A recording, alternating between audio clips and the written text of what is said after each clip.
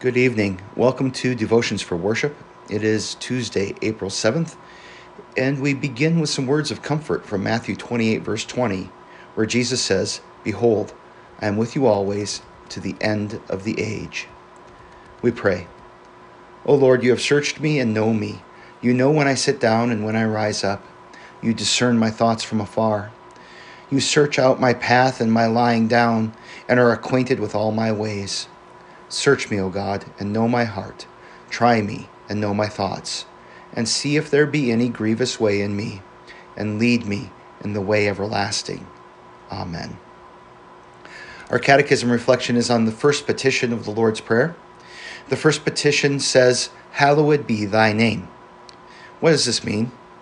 God's name is certainly holy in itself, but we pray in this petition that it may be kept holy among us also. How is God's name kept holy?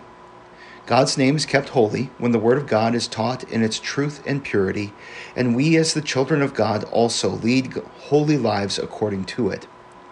Help us to do this, dear Father in heaven. But anyone who teaches or lives contrary to God's Word profanes the name of God among us. Protect us from this, Heavenly Father. When we pray the Lord's Prayer, one of the criticisms that I often hear is that we still use the old Shakespearean language, the these, the thous, the hallowed, and sometimes I get asked why don't we modernize that language?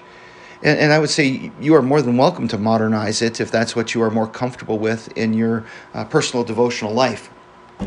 But what's really important is not necessarily the modernity or how ancient the words are, but really understanding what they say.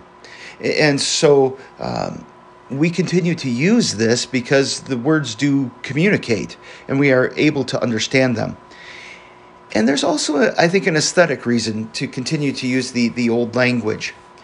And that is that this is the same way that we English speakers have prayed this for hundreds of years. And so you can think of your parents, your grandparents, your great-grandparents, all part of this great tradition of calling upon the Lord, praying with these words that Jesus taught us.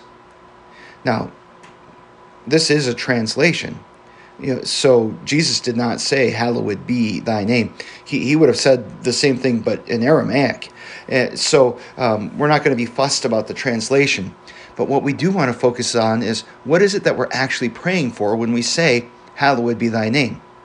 We're asking that God's name would be kept holy. And so as we think about, okay, well, how do we keep God's name holy? Maybe one of the first questions that should come across our mind is, well, isn't it holy already? Because God himself is holy. And the answer is yes, God's name is holy.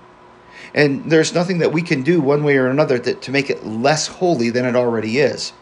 So what we're really asking for is that we would keep it as holy. Well, how do we do that? Well, we do it when we teach God's word truly. We don't say more than it says, and we don't say less than it says. We don't try to water it down. We don't try to explain it away. We just receive the gift that God gives us in his word. We seek to understand as God speaks to us in the scriptures.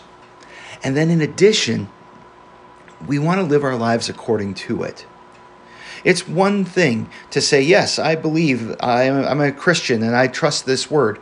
But then to live completely different would undermine that confession. And so what we're really asking for is that God would give us the faith not just to trust the promises, but to actually live our lives according to it. In a sense that what we're saying is that he would give us the faith to step out boldly and to put everything in his hands and to trust him with our lives. The petition of the Lord's Prayer that we'll pray tonight is, "Thy will be done on earth as it is in heaven." O God, your will is done even without our prayers, but we pray that it may be done among us also. Please break and hinder every evil plan and purpose of the devil, the world, and our sinful nature, which do not want us to hallow God's name or let his kingdom come. Strengthen and keep us firm in your word and faith until we die. Let your good and gracious will be done. Amen.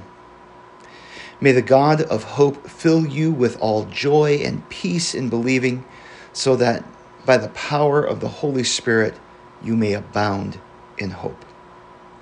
God's peace to you, my friends. May he give you peaceful rest, and I hope that we can meet here again in the morning for a devotion again on Psalm 91. God bless and keep you.